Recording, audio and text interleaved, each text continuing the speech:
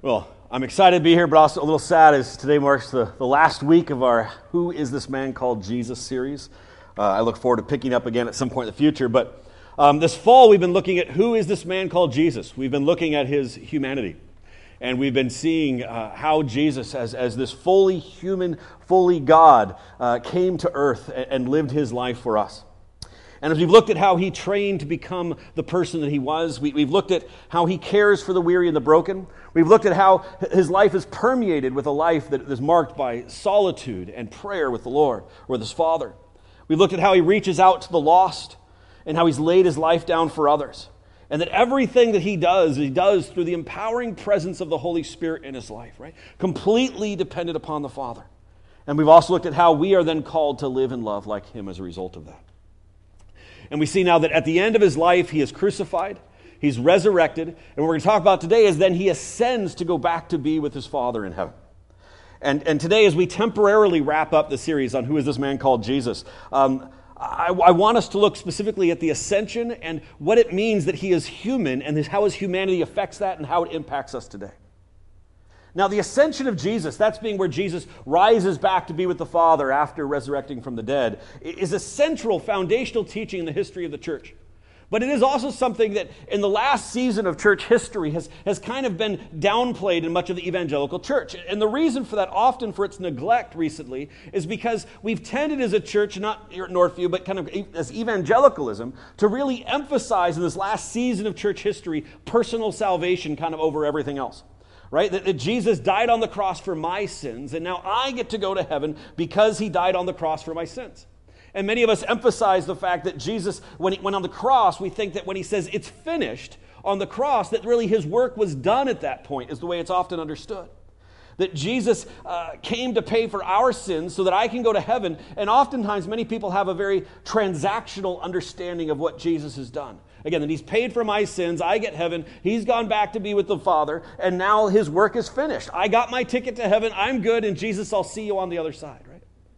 And as a result of that, many things have kind of get lost in the reality of what Jesus has done. And we recognize that we've heard that, when he goes to heaven, he's interceding for us, and that's awesome. But who he is now and what he's doing now and what he looks like now is really not that relevant for many Christians today as we live out kind of this transactional relationship for many. But what the ascension actually shows, what we want to talk about this morning, is that when Jesus returns to the Father, his work is just getting started. Right? His death, resurrection, and ascension just begins the work of Christ. It's not the finishing of it, but it's just the beginning of it.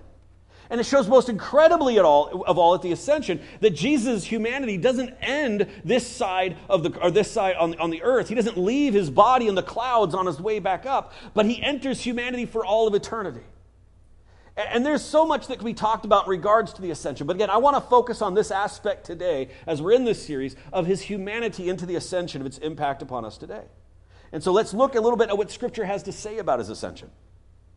Now, like with the first few messages of this series, if you've been following with us all 10 weeks, I want to jump into a little bit of theology today. And I hope not to overwhelm you, but I think it's pretty awesome sometimes to do a little bit of a dive into the deeper end of the theological pool to be able to see a bit what God has to say about this. So today, we're going to unpack a little bit of the impacts of the ascension for us today. And honestly, to me, it's one of the most beautiful messages we have to be able to look at in Scripture.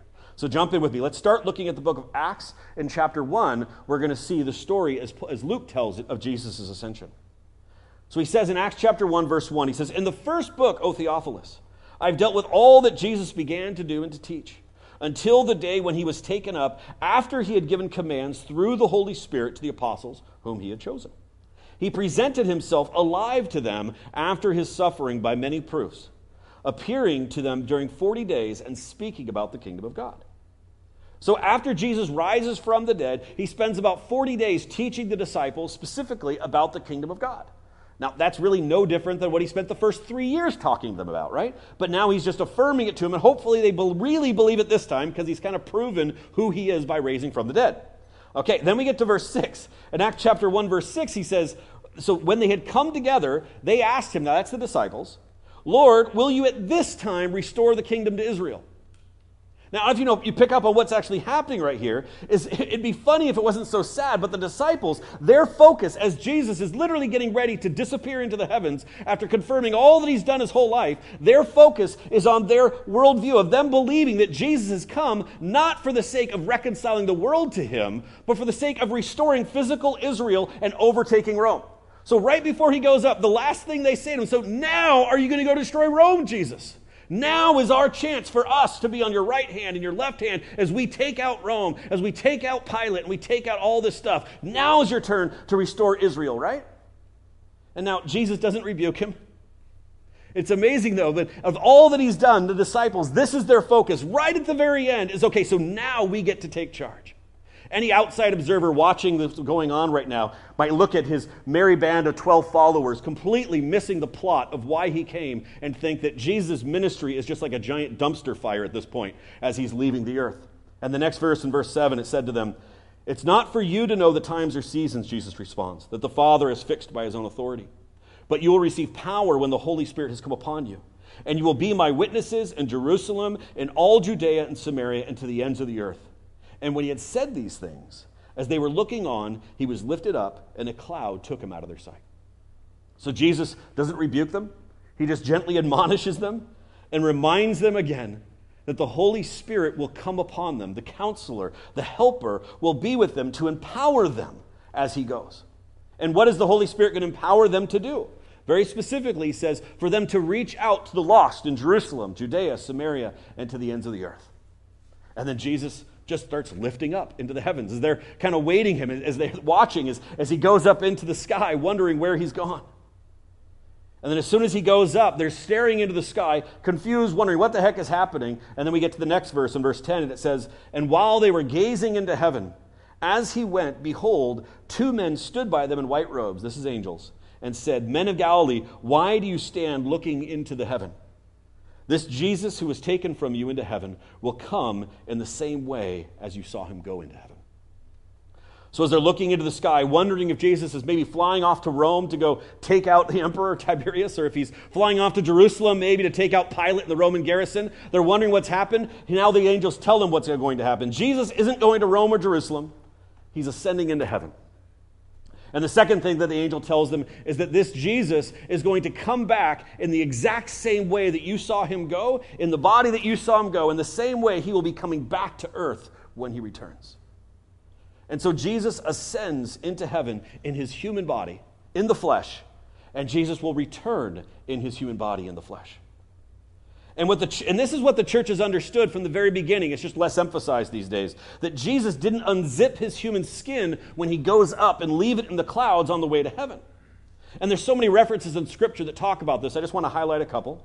But for example, in Philippians chapter 3 and verse 20, it says, "But our citizenship is in heaven, and from it we await a Savior, the Lord Jesus Christ, who will transform our lowly body to be like his glorious body." Right? Because he still has a fleshly body. Or 1 Timothy chapter 2, verse 5. Now this is being written 30 years after Jesus died when Paul writes this. And he says, "For there is one God, and there is one mediator between God and men, the man, Jesus Christ." Right? That's presently. Jesus is still a man. In fact, just a few hundred years after the death of Jesus, the famous St. Augustine was writing in his book, The City of God, addressing those who doubted in some ways that Jesus was still fully in the flesh. And he writes this in his book, The City of God. He says, "It is incredible that Jesus Christ should have risen in the flesh and ascended with flesh into heaven. It is indubitable that the resurrection of Christ and his ascension into heaven with the flesh in which he rose is already preached and believed in the whole world. If it is not credible, how is it that it is all, now it being that he is arisen in the flesh to heaven, already received credence in the whole world?" So a couple points here. First, can we not all agree that indubitable is an amazing word that needs a comeback, right? I just love that word, right? So that needs to make a comeback. Sorry, Gen Z, not on fleek or what is that, no cap or all this other stuff. We need to bring back indubitable. I love that word. But, okay, second point though, more importantly, here Augustine is saying that the idea that Jesus is fully human in the flesh, as the ascended Lord at the right hand of God by the year 400, that is the universal teaching of the church. That is orthodoxy, right? So where did Jesus go then?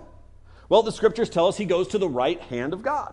right? And that's where he's sitting. And we'll read Ephesians chapter 1 states this so clearly, as well as other places, but we'll just look at this one. Ephesians chapter 1, verse 20. It says, God raised Christ from the dead and seated him at his right hand in the heavenly realm. So that's where Jesus is at currently. 21, far above all rule and authority and power and dominion and every name that is invoked, not only in this present age, but also in the one to come. And God, verse 22, and God placed all things under his feet and appointed him to be head over all things of the church. So Jesus, right now, he is with God with all power and all authority at the right hand of the Father. Okay, so quick recap then. Jesus comes to earth fully human in every way, just like us. And then while on earth, he chooses not to access his divine attributes, right? But he lives the fully human life. This is what we've been talking about this whole series. He then lives a life in complete dependency upon the Father through the empowering presence of the Holy Spirit. And he demonstrates to us the life that God intended for all of humanity to live, right? This is what we've been talking about these past 10 weeks. Then Jesus is willingly crucified. He gives himself up, and after dying, he is resurrected, and he's given his glorified eternal body in the flesh. Then after 40 days of teaching his disciples, he then rises up to be with the Father at the right hand of God, given all rule, all power, all authority, fully in the flesh at the right hand of the Father, right? So here's where we're at now. And this is where it gets a little crazy. Because why does it matter that Jesus is still human? What difference does it make that he maintains his humanity? Why has this been a central teaching of the church throughout history? That humanity now is back in the midst of the Trinity. Why is this so important? Well, when was the last time that humanity was in perfect fellowship with the Father, Son, and the Spirit? In perfect fellowship. When was the last time that happened? Well, we got to go a little ways back. In fact, a long ways back. All the way back to the garden. Back in the garden where it says that Adam and Eve would walk in the cool of the day with God. They were just chilling with him. Back before the fall, before sin entered the world, where humanity was in this perfect fellowship with the Father, Son, and the Spirit. The way that God intended for it to be, right? That's the way it was and the way that God intended it to be. But then the fall happened, right? And everything was broken after that. You know, in week 1 of the series that we talked about, all the way back in September, I'm sure you all remember it perfectly, right? We talked about that God is triune, and that to be God is to be in relationship, and that God created us out of a desire to share with us his fellowship with the Father, the Son, and the Spirit. He created us for the overflow of that, for us to live in that reality with us, right? To be in relationship with us. It's why we exist, because God wants to be with us. That's why he created us. And if you want to go back and listen to week 1. I think it was a decent message. But the problem is with Adam and Eve is that they then sinned and they broke that relationship. You know, when we talk about the fall and the consequences of sin, so often the focus of the fall, people talk about death entering the world because, well, that has some pretty obvious implications for us. And that's horrific, obviously. But what's often not spoken so much about is that is of such great consequence is that our relationship, that intimacy with the Father, the Son, and the Spirit, the thing we were created for, was broken at the fall as well, right? We were removed from that place of deep intimacy and fellowship with God. Our purpose for existing was broken in that point. And yet Scripture tells us that Jesus is called the second Adam for a reason. Jesus came not to get sinners into heaven, but to restore our fellowship to what God intended for humanity. And so what does Jesus do? He becomes one of us. He lives a fully human life. He sacrifices himself for us and pays the penalty for ours and Adam's sin. This man God, fully human and fully God, then rises from the dead, goes back to heaven, sits at the right hand of God, and Jesus does not forsake his humanity or leave it behind, but he takes humanity back with him into the fullness of the presence of God. Jesus, one of us, our brother, is now seated at the right hand of God. Isn't that, this is amazing. Jesus brings humanity back into the full presence of God when he ascends to the throne. But the thing is, it doesn't stop there. It just keeps getting better. Because, again, God's desire has always been for us to be with him. And so what does Jesus do? John chapter 14 and verse 2, Jesus says it. He says, "My Father's house has many rooms. If that were not so, would I have told you that I am going there to prepare a place for you? Jesus is bringing us with him because we are in him. Paul says it this way in Romans 8:29. He says, Jesus is the firstborn among many brothers and sisters. That's us, right? That his brothers and sisters, that we would join him, and he's the firstborn, and then we would be born again and join him in his home, in that place. So that we can have comfort that when Jesus returns, we will be fully united in him. That we have a seat at the table as humans because Jesus, the God-man, is there and himself, and we are there in him. But stick with me, because what I want to say now is even more incredible than that. And I'm going to go a little more into theology, so stick with me in this. I hope it's not overwhelm or anything, but just a little bit more with this, because Jesus does now the most amazing thing that's talked about in Scripture. Something that will never make fully sense, or will never fully make sense in our brains today. This side of eternity will never fully understand it, but it doesn't make it any less real because it's stated over and over again with incredible clarity in Scripture. And that is that while we must wait for Christ's return to experience the fullness of that intimacy with him, but Jesus has united us to himself the moment we believe. Right? Let's read how Paul describes this in Ephesians chapter 2, verse 1. Now, first, he's going to describe their old life before they knew Christ. And he says in verse 1, "And you were dead in your trespasses and sins in which you once walked, following the course of this world and following the prince of the power of the air," that's Satan, and that the spirit that is now at work in the sons of disobedience, amongst whom we all used to live in the passions of our flesh, carrying out the desires of the body and the mind, and were by nature children of wrath like the rest of mankind. He's saying this is what you were before Jesus found you. Now check this out. Keep reading, verse 4. "But God, being rich in mercy, because of the great love with which he loved us, even when we were dead in our trespasses, made us alive together with Christ. By grace you have been saved, and he raised us up with him and seated us with him in the heavenly places in Christ Jesus."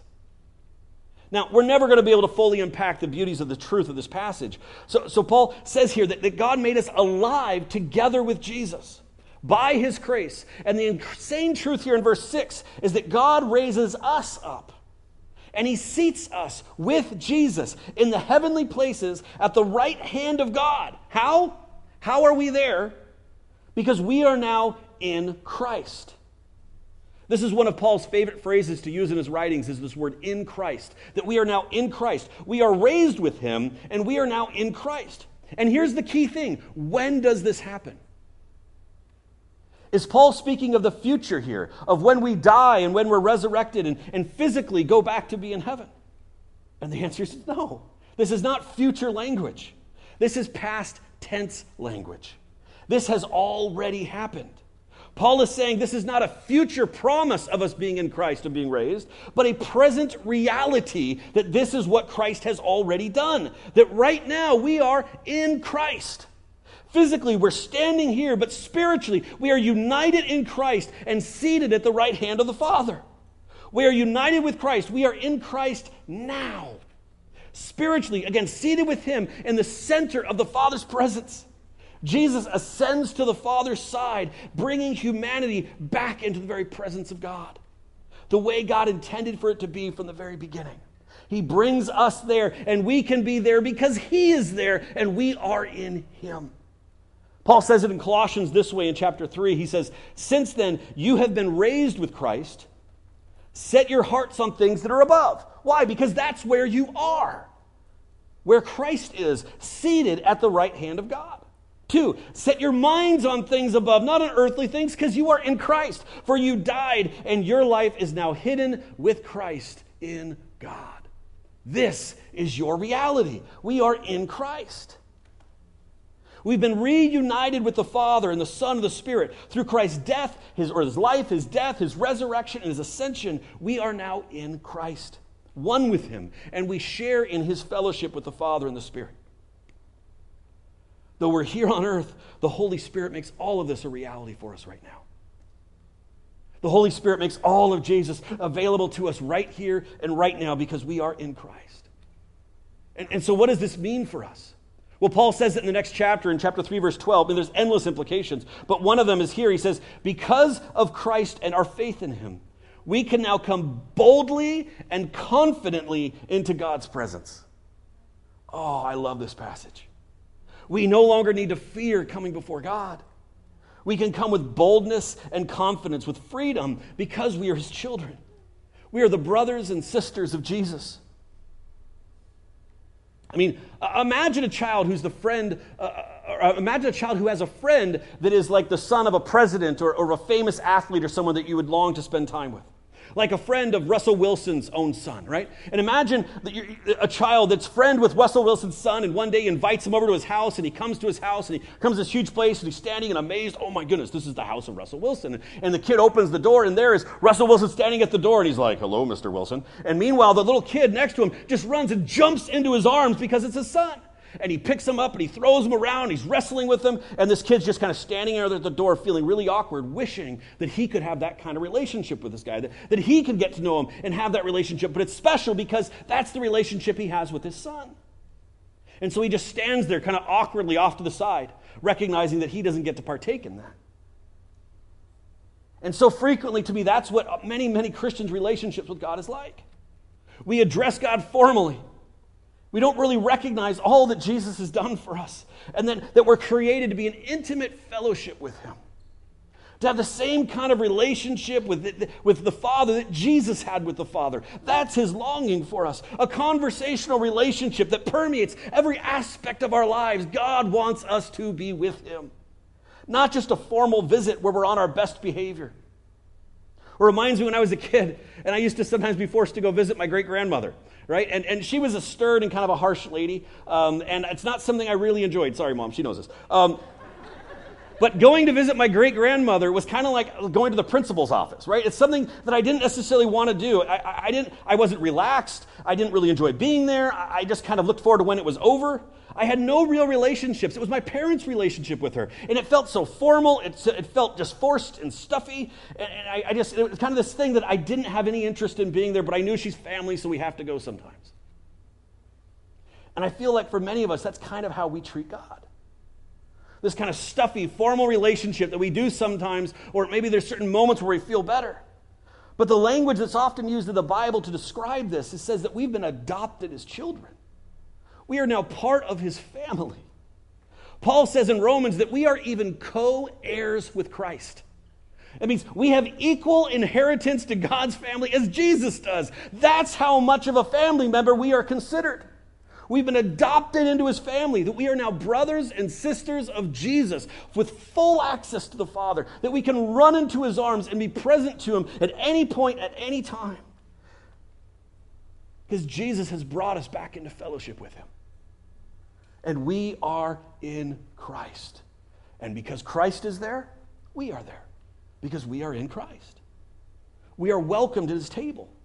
We are true sons and daughters of the King. And we can run right up to him with the same boldness and confidence of a child with a perfectly loving father. The same confidence that Jesus has as he approaches his Father. We can have the same confidence as well. In fact, this is what Athanasius was saying in that quote I used. Again, I'm sure you all remember it back from week 1. But this quote that Athanasius used, back in the 300s, he said this. He was one of the main guys at the Council of Nicaea. And he said this: "For that was the very purpose and end of our Lord's incarnation, that he, Jesus, should join what is man by nature, so join our humanity, who is by nature God, that so man might enjoy his salvation and his union with God without any fear of its failing or decrease." So he's saying this is why Jesus became human, so Jesus could join us back to him. So we can enjoy not just our salvation, but our union with God. Without having to, it says, without having fear of failing or decrease, without having to feel that we're on a roller coaster of our relationship with God, that we forever go up and down, or again, that failure or decrease based upon our own efforts. But God has declared us his children. And while we were dead in our own sin, as Paul said, again, back in chapter 2 of Ephesians, he made us alive. He united us with Jesus so we can be with the Father, the Son, and the Spirit. That is what God has done for us, bringing us back into fellowship with him. And so we can rejoice in this reality. We can rejoice that we are in Christ, that we are seated with him, not because of our efforts or our lack of sin, but because Jesus is there and we are in Christ. And for some of us today, we need to meditate again on this reality, that we are in Christ, and be reminded yet again that God's love for us is not based upon our goodness or our badness or how much I sinned this week, but it's based upon his love for us. That, as Ephesians said, when we were dead, he made us alive. And now we can relate to God as a child, as a child with a perfect loving father, and we can relate to Jesus as our Lord and our Savior and our brother, and that's amazing. That God is knowable. And he longs to be with us more and more. He longs to increasingly permeate every single aspect of our lives through his Holy Spirit.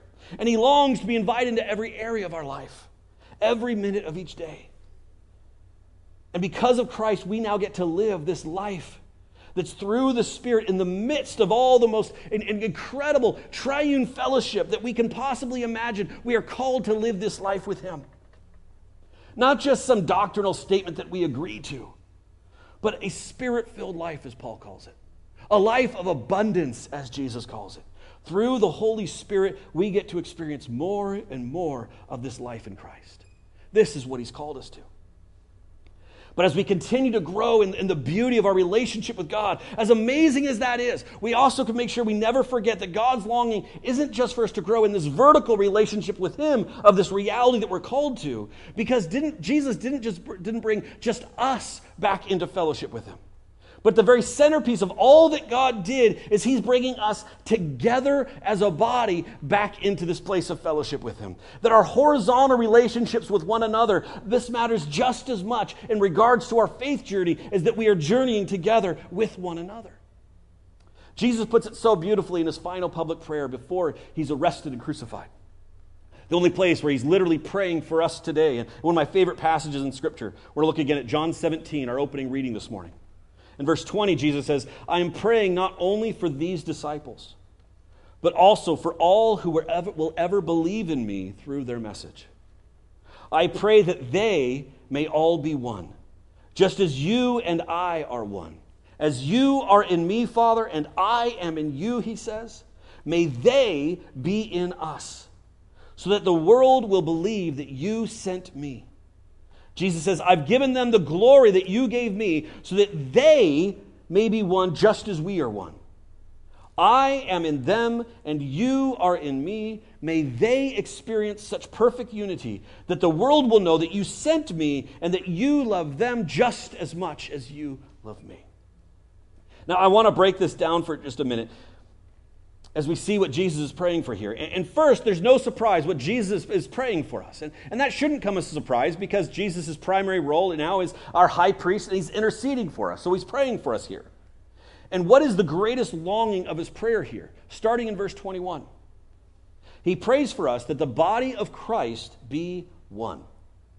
And what does oneness look like as he defines it here? He said we should be in unity to the same degree that Jesus and his Father are one. That is the degree of our unity that we should have as a body. That's the standard. The perfect unity of the Trinity is our model of how we are to love and care for one another. That is the example that Jesus gives, that we should all walk in oneness to the same degree as the Father, the Son, and the Spirit. And then the second half of that verse, Jesus now prays that they, again, that's all of us, we are the they in this passage, that they may be in us, he says, the triune fellowship, the Father, the Son, and the Spirit. Jesus' greatest longing here is that we, again, meaning us, together as not individual, together, that we would be in deep fellowship with the Father and the Son. Remember, this is God's intention in creating us, is that he would share his life with us. That we would be in fellowship, not just me and God, one-on-one, but us together as a body, that all of us together would meet together and journey together as a body towards God. Now, I have to say that I think this is one of the greatest weaknesses in Western Christianity, to be honest. Because so many Christians today, we've individualized our relationship with God to such an extent that so many Christians don't even feel they need a body or a community to journey with. Right? We've just individualized my personal salvation to such a degree that all of this just seems superfluous for so many Christians. Now, even before COVID, this was a kind of a big deal, and it was growing, and it was getting bigger and bigger and bigger, of people feeling that a church community is just not worth their time. And COVID just accelerated this. I mean, the statistics are crazy that shows the amount of people, that even Christians, that no longer even go to a body of a church of any kind, right? People thinking, I like Jesus, I just don't like his people so much. Or why would I go out of my way to hang out with people I don't even want to spend time with anyways, when I can just stay home and catch a podcast on my way to work? Or stream a service in my pajamas while I'm eating my Frosted Flakes. I mean, why take the energy to actually go out and join in with the body when a lot of them I don't actually like? I mean, there's many who feel that listening to a podcast on the way to work is just as good as joining a body of believers in worshiping together and journeying together and building one another up. And many that don't recognize that they're missing out on one of the most foundational realities of being a follower of Jesus, that we are meant to be a body together, not in isolation. God has called us to be one as a body. And I'm grateful that we can stream our services, I'll be honest, especially for those like my father who can't be here with us because of health issues, and so many others who are sick and can't do it. Or for those who are being very cautious because of COVID, I get it, I understand, and they're avoiding restaurants and other public places, I get it. Or for those who are sick or out of town, or just those that have watched us online. Just this morning I heard of a family that's here that just watched us online for a few times and is able to come, and I'm grateful for all of that. But we can never confuse consuming content with being part of the body of Christ. Right? Jesus never intended it that way. He called for us to journey together with people, arm in arm, alongside one another. And in the ascension, Jesus joins us together, his body, and places us in the midst of his fellowship. And again, not just me, James, but all of us are united together in the ascension with the Father, the Son, and the Spirit. And his longing is that we walk together and love one another, and we experience his love for us and for everyone else. But it doesn't stop there in this passage. What does Jesus say the result of this oneness that we are intended to have with God and one another? What will this result in, it says there? It says the world will believe that Jesus actually is sent from the Father. Jesus says the greatest testimony we can give the world of the reality of Jesus and his love for the world, the greatest testimony we can give, what does he say it is? It's the way in which we love one another and the way in which we walk in unity with him. That is our greatest testimony to the world.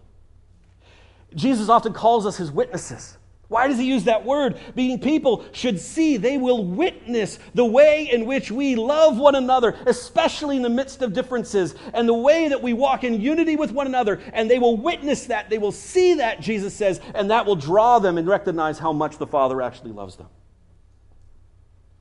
So verse 22, then he goes on to say that he's given us his glory. Why? So that we may be one just like the Trinity is one.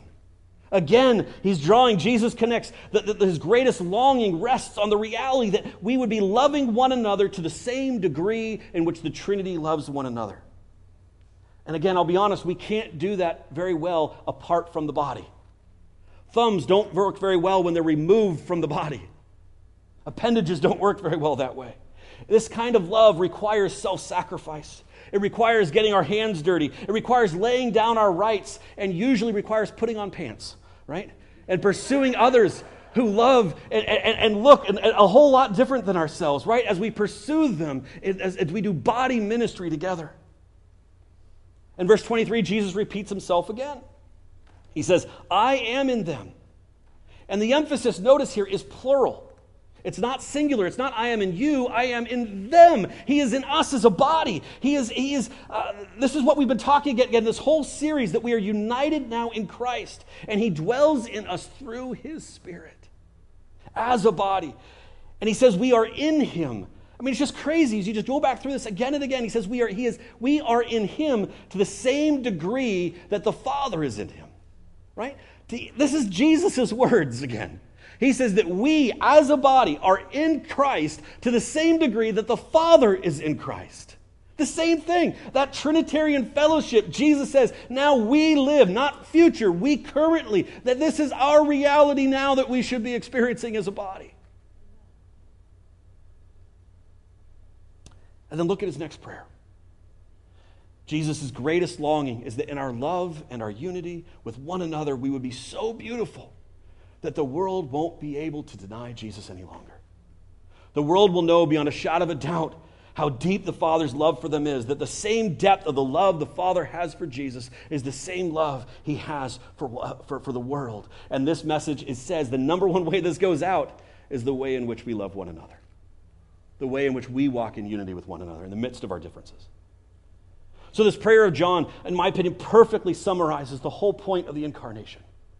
It's right at the end of his time, and it's kind of summarized the whole point of this whole series of why we're doing this, of why Jesus took our humanity, and why in the ascension he remains fully human.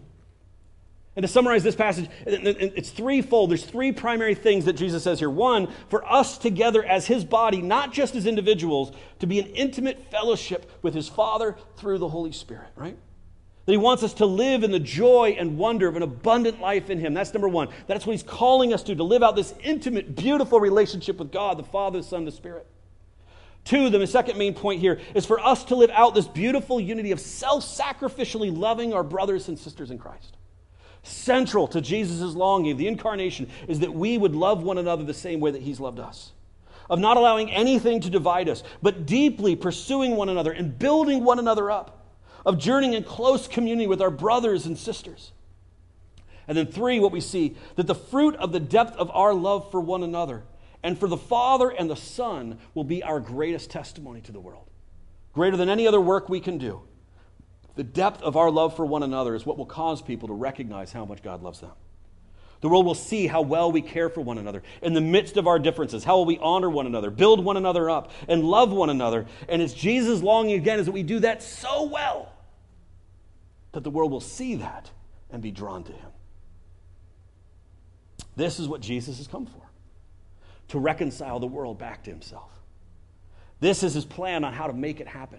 It's through us.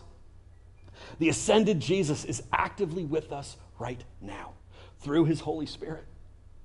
And what is he doing right now? He's empowering us to walk intimately with him and to supernaturally love one another. Right now he is here with us, empowering us through his Spirit to do this. And he's empowering us to continue his work here on earth that he did while he was here until he returns.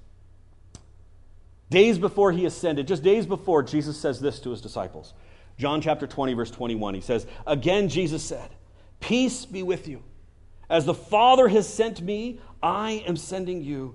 And with that he breathed on them and said, 'Receive the Holy Spirit.'" So go out and do the things that I've been doing. And how? Here's my Holy Spirit to experience my life going forward. And the Holy Spirit enables us to go and do this ministry. Or as he says a few chapters earlier in John 14, after he tells, or when he's talking about the Holy Spirit, he says this, "Very truly I tell you, whoever believes in me will do the works I have been doing. And they will do even greater things than thee." Why? Because I'm going to be with my Father. And the whole point is, and the Holy Spirit will be with you, enabling you and empowering you to live the life that I have to continue on in my ministry.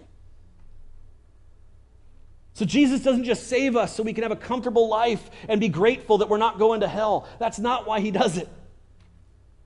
But he's calling us together to continue his work here on earth of seeing the world come to know him. But we're not doing it alone. We are doing it together as a body, and we are in Christ. He is with us through the empowering presence of the Holy Spirit, joining with us. Jesus is the ascended Lord.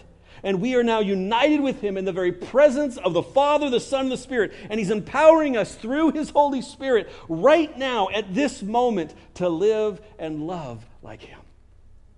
This is what we are called for. To enjoy him, to love him, to enjoy and love. Not always enjoy. Sometimes it's more endurance. But to love one another, right? Hopefully a lot of enjoying as well. But there's going to be a lot of endurance in there too. Some people have to spend time with me. That takes some endurance. And he's called for us to do this because we are in him and we have his Spirit to empower us. This is our admonition. This is Christ's call on our lives. This is what the ascension makes possible. And it's what the Spirit makes possible by empowering us in this. That we together walk in this incredible fellowship. Now, for so many Christians, Christianity has often become more about believing the right things and trying to avoid sin, obey the rules. And it's no wonder today that so many of our young people are just fleeing away from religion and Christianity because they just see a bunch of rule following, they see this boring idea, and they miss out on the reality for so many people of what Jesus actually called us to. If all Jesus cared about was getting a bunch of miserable people into heaven, he could have made his life a whole lot easier and done things very different. But his goal wasn't just getting miserable people into heaven. His goal was uniting us back into relationship with himself. This life that he's created us for. And I know I've covered a lot of ground today, but I want to finish and close with 2 specific application points for us as we wrap this up. Number 1, are we actively walking in an intimate fellowship with God? I mean, that's just a basic question. Or is it more of a transactional relationship that we have? God has called us as his children, not as his employees. He is not a doctrine to be believed, but a person to be in fellowship with us. And he's united us with him. Jesus' ascension makes it possible for us to experience a life that Christ created us for.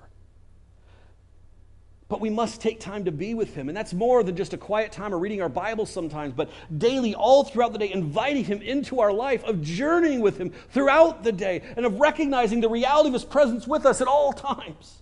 Just like Jesus lived his life. We got to follow his example. You know, a massive percentage of the church today does not experience the reality of what Christ offers us in a deep fellowship with him. We've been given the greatest gift imaginable, and that's not just eternal life, as Jesus himself would say. Greater than eternal life, the gift we've been given, as Jesus would say, is him. We've been given God, and we know he's not just a means to an end. He is the end, the gift that we've been given. And so often we take this unimaginable gift and we leave it unwrapped and we just put it up on a shelf, and we're just so grateful for this gift that God has given us. And then we just go about our lives every once in a while acknowledging and saying, well, thanks for giving me that gift. But God's saying, unwrap it. Live with it. The reality is, I've called you for an abundant life here and now. My fellowship is available here and now. It's the greatest gift imaginable, that right now we can experience Emmanuel, God with us, here and now. And that's the vertical aspect, and that's amazing. And for some of us, we need to go back to the Lord and say, Father, I want more of you. And we need to go and follow the example of Jesus. We're going to be talking a lot more about that in the future. And that's the vertical. But the second point is the horizontal aspect of application. Are we actively working with Jesus in building up his body? Are we actively engaging in the messiness of loving one another even when it's hard and even when it's inconvenient? Are we going beyond the, hey, hi, how are yous, right? And hearing one another's stories and building one another up? Are we leaning into the Holy Spirit to speak words of life through us to one another? And some of us, I recognize, are in rough spaces right now, and we don't have the capacity right now, and God understands that. But for most of us, don't rush in or out of this building when you come in, or out of your home group when you go there, whatever it is, but linger and ask the Holy Spirit to guide you to people in our midst that you can pour into, that you can love on, hear their story, and ask him how you can build them up and encourage them. Let us be the body. And I want to say this, it's really hard to do it from a distance. Again, if for health reasons you can't be present with us, especially for those listening online, I fully understand it. But if you're a person that's just fallen into a new habit in this last 18 months of doing online church because it's more convenient, and yet you're still out every week in restaurants and all the public places, I want to gently challenge you. And I would beg of you to get your hands dirty again. Come journey with your brothers and sisters in Christ. Jesus did not call us to a life of convenience and serving of our own self-interest, but he called us sacrificially to love one another. And if you're actively journeying with, if you're not actively journeying with a small body of believers right now, where they know you and you're known by them and you get to know them, I challenge you, get involved in a small group. So that we get to journey arm in arm, shoulder to shoulder, and love on people, and face conflict with people, and pray with people, and struggle with people, and serve with people, the way God has called us to. Because he's called us to experience the love with him, and experience that love with one another. And all of this we get to do because the risen Jesus, one of us, has brought us back into fellowship with him. Amen? All right, let's pray. Father, I just thank you, Lord. There's no greater message than to know that what you created us for, to walk in intimacy with you, to be known by you and to know you, that all throughout history, up until the time that your Spirit falls, Lord, that was not possible for the majority of all history, Lord, but you have brought us, and this is, it says that the prophets used to speak that they dreamed of this day that we could have what we now have, and yet so many of us just kind of forsake it. We leave it as a gift on the table, Lord. But you've invited us to be in fellowship with you. You've put us in your presence, Lord, because we are in Christ with you right now. And so, Jesus, I just pray that you move in our hearts, Lord, for those of us that have felt dry and weary. Oh, Father, may you draw us deeper into your presence. Jesus, may we follow your example and spend time with you and prioritize time with you, Lord Jesus, to experience more of who you are. And may we gather together with our brothers and sisters and together journey together deeper into the heart of your presence, Lord. Thank you, Jesus, that above all, you want us to be with you. And you want those who do not know you to know you, Lord Jesus.